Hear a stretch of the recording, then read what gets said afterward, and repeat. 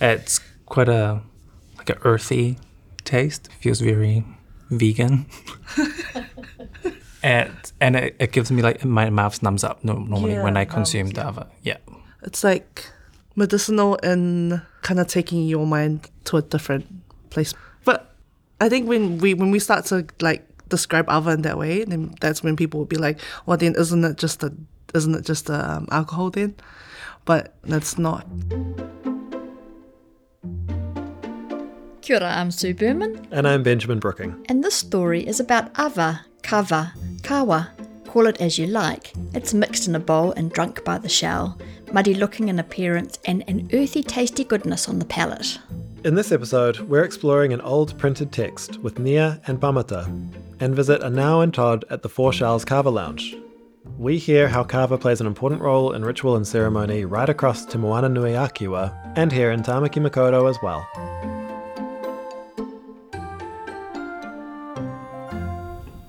How did you come across this in the first place? You found it. I didn't know about it until you mentioned. I was looking up in our storage room the Grace pamphlets because there's just so many resources to go through. So I was like, I'm sure there's something in here that's not on the catalogue. So this is the book. It's called Some Folk Songs and Myths from Samoa, and this one's specifically talking on Kava, and it's been translated by George Pratt and also edited by John Fraser. But I think this is a bit of a whole book that we're sort of missing, because it's also starting from page 96. Kia ora, my name is Nia Vavao. Talofa, my name is Pamata Toleafua, and today we discuss some themes from Samoan folk songs and myths. This text has 6 solos about the kava. Solos, which is probably what I would say is poems, and is about the origin of the kava, or where the kava has traveled from through its heavenly nature right through to its earthly realms. Originally, the kava started in the heavens. It was consumed by the highest, so Tangalolangi is of the highest in the heavens. The way the kava was distributed, if Tangalolangi was thirsty, a kava ceremony will happen. He will take his cup first, and the cup would be distributed around Sa Tangaloa, which is his family. Until he's consumed his first, then it will be distributed to the wider council. So that form of recognition of the most elders is the same practices that the text talks about when it comes down to earth. The highest chief, and after the highest chief, the priest, and then the priest to the council. How the kava got to earth, heathens or deities back in the days also sort of manifested in sort of human figures. So you have Tangalolangi, who's in the heavens, and then you have sort of his offsprings, which he sort of had with human, and then from then on, the offsprings had held that sort of power between earthly realms and then the heavenly realms. From then on, if they need any resources, which is the kava, the ava, or the awa that's been sort of translated in other Pacific languages, they will go up to the heavens and bring that material down. What Pamata is describing from the book is the Samoan perspective of the way in which ava, the plant, became established across the Pacific, and the mythology of its journey into human hands. They were so eager to bring the ava to serve their most highest in the earth that some of its roots or branches sort of fell off in pieces, but they only needed the root. Some of the earthly realms at that time, who did not have any heavenly powers, collected those discarded parts and actually grew them in their own villages. And the name of this person was Pava. And because he sort of collected what they sort of discarded and planted it, and it grew abundantly, they considered his character as a thief or stealing of the heavenly drink. But according to Pava, it was just something that they discarded. So it's like one man's trash is another's treasure kind of a thing. During that time, Kava followed the normal cultural rules, which is to serve the deity at the utmost. So he got his wife to prepare the drink. When you're preparing an ava drink, it is believed, or according to the text, you must be in complete silence. That's to honor the drink, or because of the drink is sacred. Pava had 3 kids. One was making noise so much that the deity asked, you need to sort of hush the child while your wife is preparing the drink. After 3 times, the deity struck the child with a coconut leaf. he split him in half, and then Pava was so sad about it that the deity sort of just put the child back in one piece, and sort of that was his warning to Pava that he possesses power that he cannot, so ensure that when he's serving him, which is the god, that he's serving him with his utmost respect. And when you read this story in this book, was it familiar to you? No, I have not heard of this account, and I know each village has their own account. That's why they kind of name Samoan stories as talalasi, which means endless stories or countless stories, because this is probably only one of many that's been recorded. The story is from Manua, one section of Samoa. Yeah, it doesn't speak for all of Samoa, which is, I think, important to note in case people come in thinking that this is the Bible of Kava. And this one of many I haven't heard. No, I haven't heard this either. And so are there Kava stories that you grew up or were familiar with that aren't necessarily on this book? There is one about a mouse. Some of the elders saw that a mouse was eating a root of a tree, and saw that the mouse sort of ran dizzyingly or ran around sort of as if it was intoxicated. And then they realized that that particular plant had some sort of specialty, and then that's how sort of the Ava came about. It's a slightly less magical. Yeah.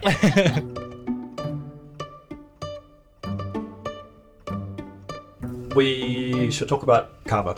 Ava, Kava, Kawa, but in Samoa it's Ava. The English name is Piper methysticum, I think that's how you say it. The Latin name. I think calling it a special drink kind of just brings it down to being like Diet Coke or something. When it's not that. It's in ties with our traditions.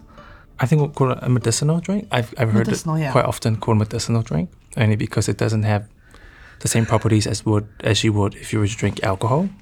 So medicinal only because you would have sometimes younger children drinking as early as 13. In the text it explained that once you've received your be'a or tattoo for males, they're able to consume the ava. But it's drawn from the root. Is it made from the root of the plant? Yes. Yeah. Can I read from the text? It grows as a shrub at the most 6 feet high and a stem about 1 inch in diameter. The leaves are heart-shaped and are either green or more or less tinged with purple. It has small spikes or flowers. The extreme base of the stem and the rhizomes or creeping stems are the parts on which the beverage is prepared. So it's sort of the root that the ava is prepared. So that's sort of the overall picture of what the ava looks like. Yeah. To picture what Kava looks like, the closest we have here in Aotearoa is Kawa. It's from the same family, and you can see it in the shape of the leaves. Across Moana Nuiakiwa, there are lots of different varieties of this plant. What's the very earliest memory you have of Kava? My earliest memory of an ava was in high school when we prepared it to celebrate Pacific Language Week, specifically Samoan.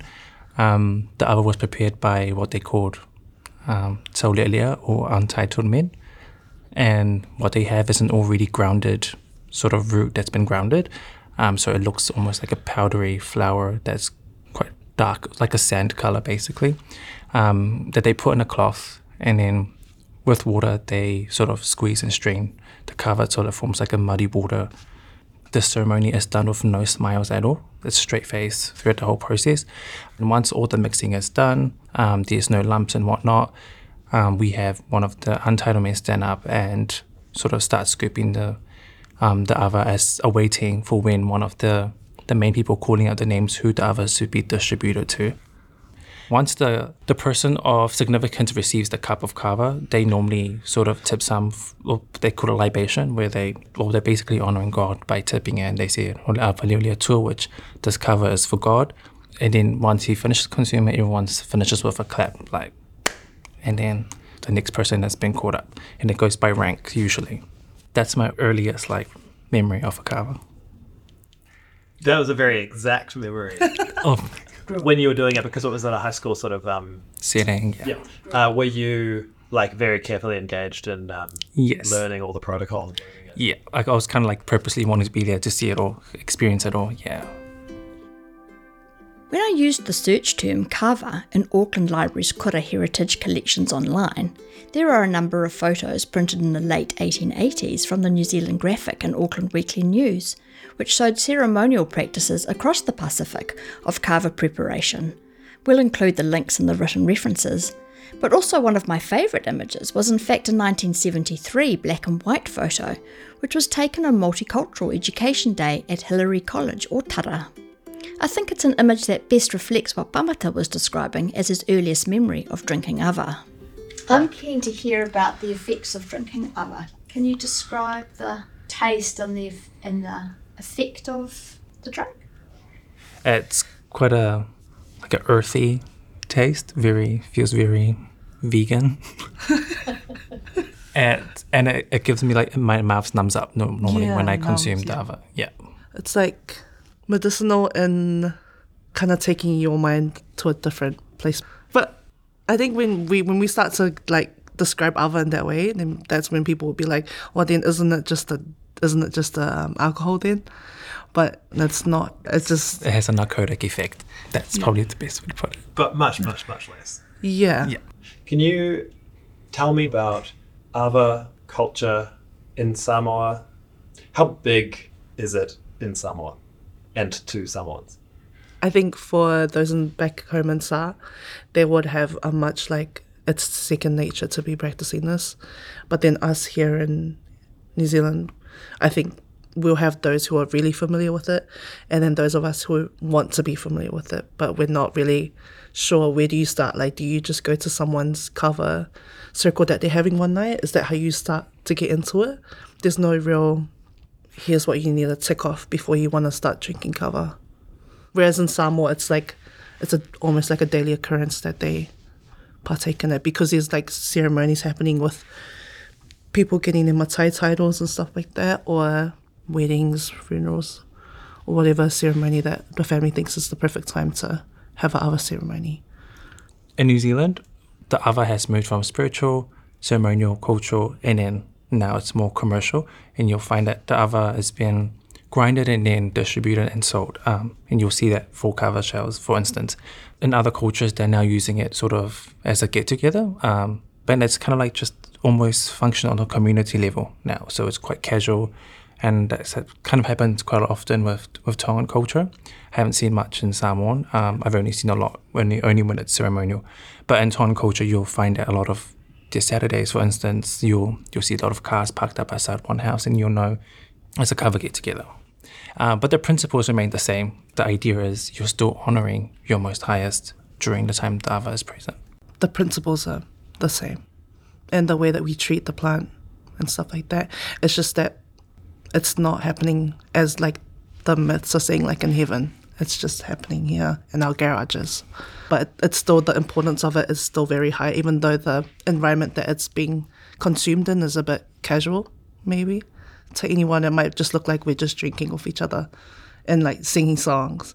But then the reason why this practice has been continues to live on is because we understand that importance from when we grow up and stuff like that.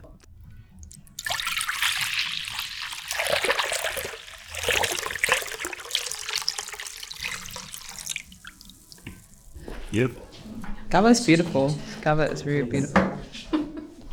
Malalele, my name is Anau, Mesui Henry, ko haumi ka meli vava'u, kolomotua longo, mi tonga tapu, born in Tonga, raised here in Mangere, in Tamaki, and I'm going to pretend to be Todd Henry now. Hi, my name is Todd Henry, and I'm from Pennsylvania, and we met about 15 years ago. Should we have a show? Oh my gosh, the customers are like, where are the people working here? Oh, they're drinking kava. So typical of us. We met with Anau and Todd one evening at the Four Shells Kava Lounge at Victoria Street Market. We shared a bowl of kava and talked about what motivated them to create Four Shells and their life sharing kava and the culture of kava with the people of Tamaki Makaurau. What got you guys into opening a kava shop? Remember when there used to be organic on the side of the road? I thought that was the best thing growing up. I didn't realize it was dirty and all that stuff. There could be bed bugs in the mattresses. We just thought it was amazing. So we kind of grew up like that, garage sailing and going to fairs and collecting stuff, going to Tonga, selling it and selling kava and harvesting, pounding, all that stuff. Kava was kind of like our bread and butter. But my role model was my dad, and I was really close to my brothers. So I kind of felt like from a really young age, I was always looking for a way to be like them or to hold on to the things they did, because that's what I looked up to. And Kawa was such an integral part of our life that, yeah, it just kind of made sense. I ended up in this space, but it was a matter of keeping those longings inside, keeping them alive, and then putting it out there. And then voila, here we are. How's it been? Yeah, 4 showers. Oh man, it's awesome. It's like an amazing thing to walk in something that you've always known, that feels really, really close to home, that reminds you of how much you love your parents, that reminds you of just your ancestors and the path that you stand on, and everyone that came before you, that you stand here now as this individual, but really you're like a collective group standing in this one body, this one little vessel now. Then you sit in the mana of your people. It's beautiful. Yeah, I like that stuff, the spirituality. And it's amazing, like, to walk in the fruition of your dreams. Who does come down here?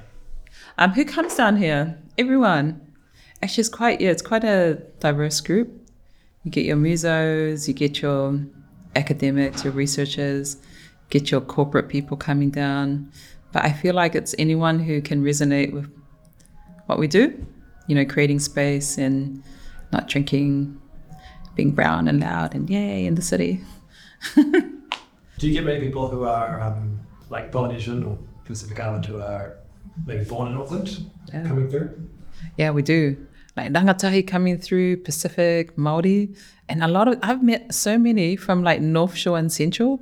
We get a lot of people who I think they want to connect with something from their culture, but feel intimidated to go into traditional Kava spaces. I mean, for me, like when I first married into a Naus family, I'd go to Whai Kava with Tongans, and I was fine because I knew like I'm a white guy, they're not going to expect me to know anything.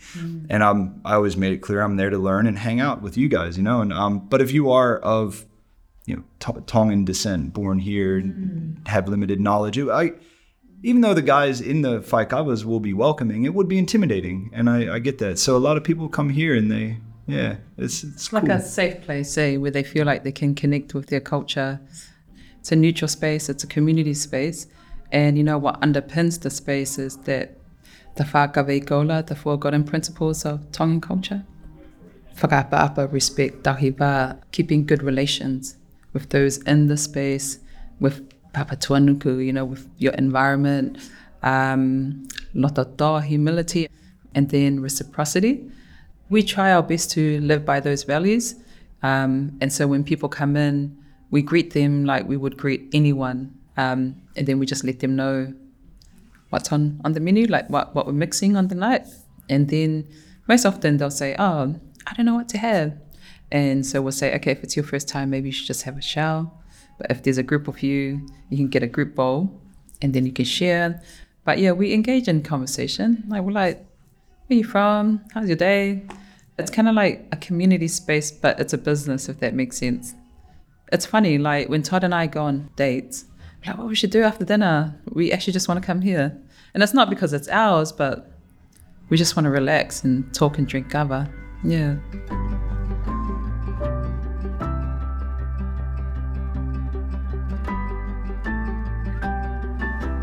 If you've never had kava, kava, we've drank kava in the Pacific for well over 3,000 years.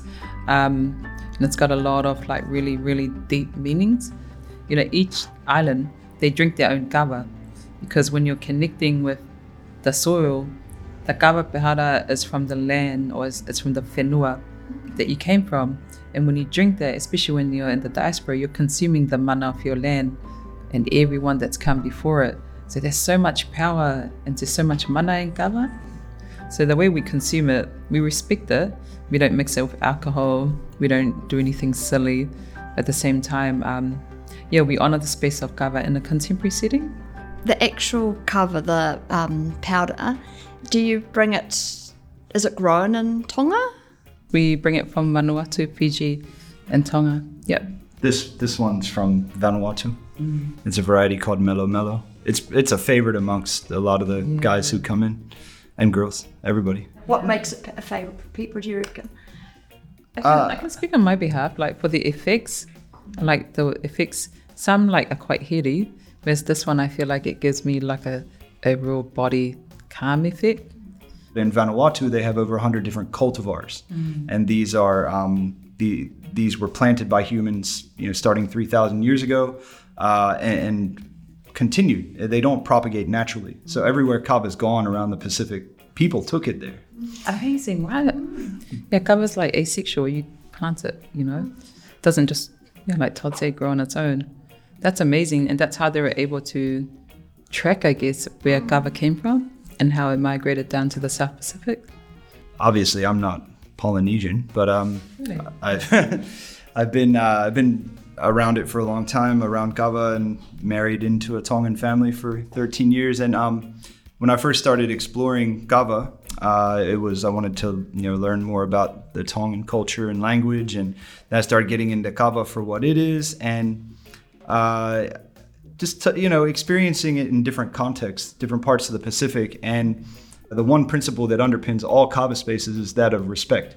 Whether people are sitting on the floor or sitting on chairs or drinking from coconut shells or another way, it's the underpinning factor should be respected.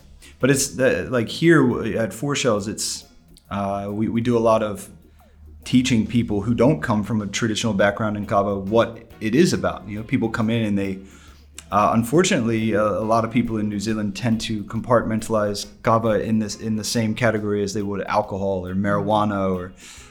We would argue that in an ideal world, Kava would have its own category altogether. But I guess we do a lot of work to get people to shift that way of looking at Kava more almost the way they would tea and coffee. I tell people all the time, we drink coffee in the morning, get started. How do we unwind at the end of the day? For us, it's Kava, not with the intention to abuse it in any way, but as part of a healthy lifestyle, I guess. We use it for conversation, for talanoa, yeah. Even that idea of Kava being alcohol or, intoxicating, that was colonial, when missionaries came, they found the Kava and drank it and then decided that it was like an intoxicating. So we're correcting the education and the correcting narrative around Kava. It stems back from so many years ago. And the biases and the discrimination around Kava and these rules around, government legislation by people who don't even know, who don't even drink Kava. While it's a personal thing for me, it's also like, it's a huge responsibility because you're like centuries of correcting this narrative. But if not us, then who? If not now, then when? Kava belongs to all of us in the Pacific, and we do our best just to keep it neutral and just get along with everyone. And then in the spirit of Kava, that's what it is. It's calm, it's peaceful. The Kava's, it's our culture taonga. It's the Moana's culture taonga. It doesn't belong to one person. But I think the vision is to normalize Kava. We don't want to take away from the mana of Kava. We don't want to water it down like they're doing in the Kava bars in America, where there's a lot of Kava bars popping up left, right, and center that are not Pacific owned, and the cultural parts of it are not there, or they think it is, but it's not. We also want to empower our own, tangata moana to hold those spaces like we hold the space as the people leading Kava, because we can eat from it, but we'll also care enough about it to treasure and look after it. But I want to see everyone just drink Kava and have it as an option, and it's not weird for people, We one of the biggest challenges in getting started doing it was we tried to get a space at 7 or 8 different places around. Everywhere, you name it. We'd approach, we'd see somewhere for a lease and approach them. Oh, what do you want to put in it? Kava Lounge. Kava? Nah, no way, nah. One guy in Parnell was even like, if it was a cafe or a tea house, I'd say yes. But I don't want drunk Samoans sleeping on the sidewalk or something like this. These are the kind of ideas that people have about Kava. it's the most ridiculous thing, like these people, just their false narratives in their heads that they picked up who knows where. That's the kind of obstacles that we had to go through just to be here. So yeah, that's why we need to do well so that we can be those people for the next generation of Pacific people coming through. So when they ask us, hey, we want a Kava lounge in your building. Oh yeah, sweet. We know what you're talking about. We don't have to always explain ourselves to people. I'd like to see Kava be way more common and more understood by the public in New Zealand. Your average Kiwi is very misinformed about Kava. They have a lot of wrong ideas about what it does, what it's used for, and I'd like to see more Kava bars, lounges, whatever. Just more people embracing it as a part of. Doesn't have to be daily life, but part of a healthy lifestyle. And I think we have a whole city of Kava drinkers. It's just most of them don't know they drink Kava yet. That's the goal. I'm so happy we had the same goal.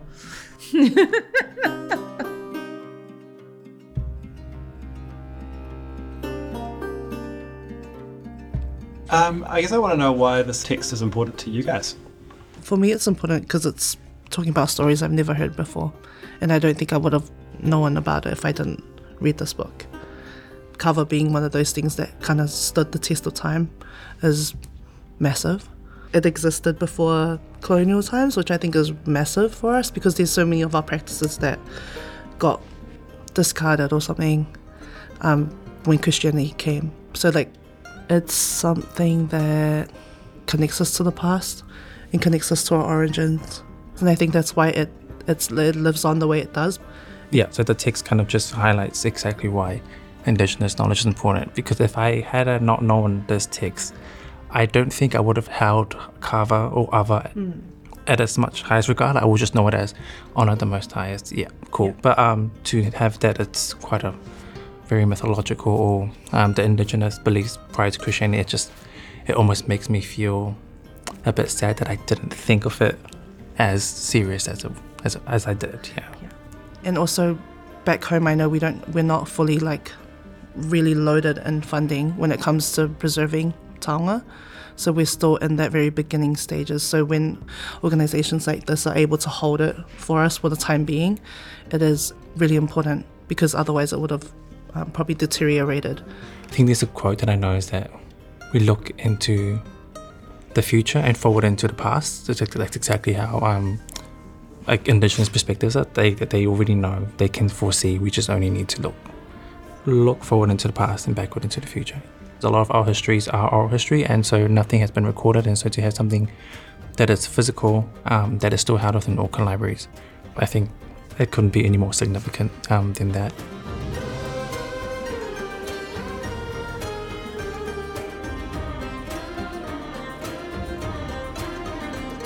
It was so nice to get to drink Kava in the making of this episode and find out more about this taonga from the Pacific, and I'd highly recommend you go and try it if you haven't yet. You can find a list of references for this episode in the published notes, or get in touch with us by emailing libraryresearch@aucklandcouncil.govt.nz, and we'll make sure you can find the collections of your interest. Thanks to Nia Vavau and Pamata Toleafoa for sharing your research and connections with Ava drinking here in Tāmaki. And to Anau and Todd at the Four Shells for inviting us into the lounge for a shell.